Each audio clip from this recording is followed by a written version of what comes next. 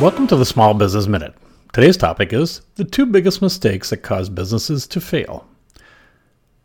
Uncertainty is a constant companion to small business owners, and COVID-19 has only served to increase that anxiety for many. To be sure, some businesses are thriving, but many are struggling. But regardless of the pandemic, businesses fail at an alarming rate at the best of times.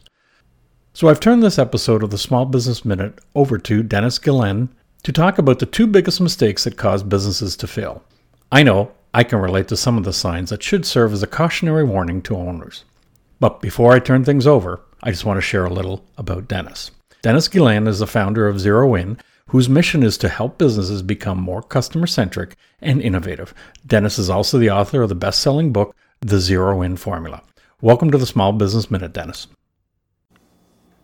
Thanks, Greg, for having me on the show today. I want to start off by first asking the audience just to take a minute and think of a few companies that pop into your head that were once seen as leaders in their industry, but for one reason or another, eventually came crashing back down to earth. Maybe they have since been surpassed and they're no longer a household name. Perhaps they filed for bankruptcy. Or maybe you're thinking of a company that was forced to close its doors and shut down for good. When I ask people to go through this exercise, many typical companies pop into their head. Blockbuster, Kodak, Sears. Those are the ones that are among the most notorious that come to people's mind.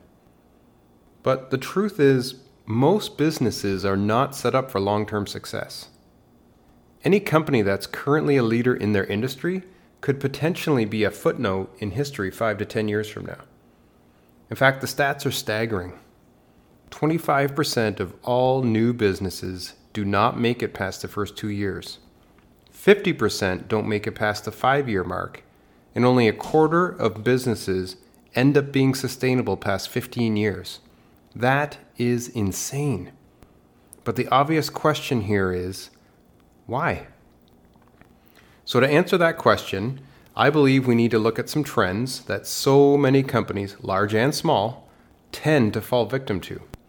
Whether they got off on the wrong foot from the beginning, or whether these trends slowly creep into the business over time, they are both common to so many businesses and ultimately cause their demise.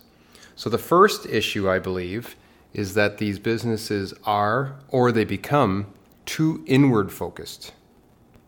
The second issue, I believe, is that they are, or they become, too set in their ways. And I want to look at both of these issues in detail on the show today. So let's examine each of these. And I'm sure that you're going to be able to see these trends in so many different businesses, maybe even your own. So first, there's the issue of being too inward focused. Let's look at that. By this, I mean that these are companies that have a tendency to spend the majority of their time thinking, talking, analyzing, and strategizing about their products, their services, their financials. Now, don't get me wrong. These are all important things to consider and manage within a company. However, a major focus, probably the biggest, should be outward, I would argue. Your customers. Who are they? Why do they purchase our product or service? What value are we adding for them? Why do some choose our competitors and their products and services over ours? Being a customer-centric company, top to bottom, from your purpose to your sales, to your marketing, to your operations, helps protect you from fixating inward too much and then losing touch with why you're in business for the first place. So that's inward focused versus outward focused. I believe you need to be a customer-centric company first and foremost to set yourself up for long-term success. So second, there was the issue of a business being too set in their ways. And by this I mean that a business can become too rigid over time. This happens when a company has found processes, methodologies, or business models that they believe very strongly in, and probably for very good reason. However, unless you've been living under a rock for the last 20 years, you understand that things change, and sometimes really fast. And if you find that you or your team members are starting to say, this is the way we do things around here, right? If you hear that phrase in your hallway amongst your team members, your business might be at risk of falling into this trap. You might be becoming too rigid. But a more subtle way that this can happen is that your business becomes too complacent. So in this case, the phrase you may hear amongst your team members is, if it isn't broken, why fix it?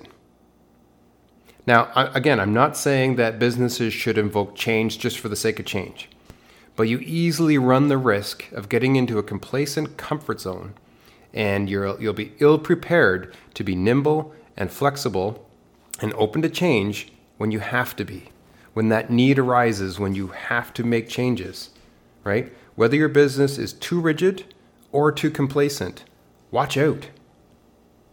So the antidote to that issue of being too rigid, too complacent, is to foster a culture of innovation within your business, right? Companies need to be intentional about always finding new and better ways to deliver value to their customers. And they can do this by implementing principles and practices so that their employees are encouraged to come up with new ideas in a structured environment, right? And then pilot them and see how they resonate. When disruptors come along, being competitors, economic downturns, changes in consumer habits and pandemics and so on, businesses need to have a culture of innovation in place so that they can be flexible and pivot quickly as needed. So how do you protect your business from becoming the next statistic and falling prey to these two mistakes? Be intentional about turning your company into one that is customer-centric and innovative, and set yourself up for long-term success.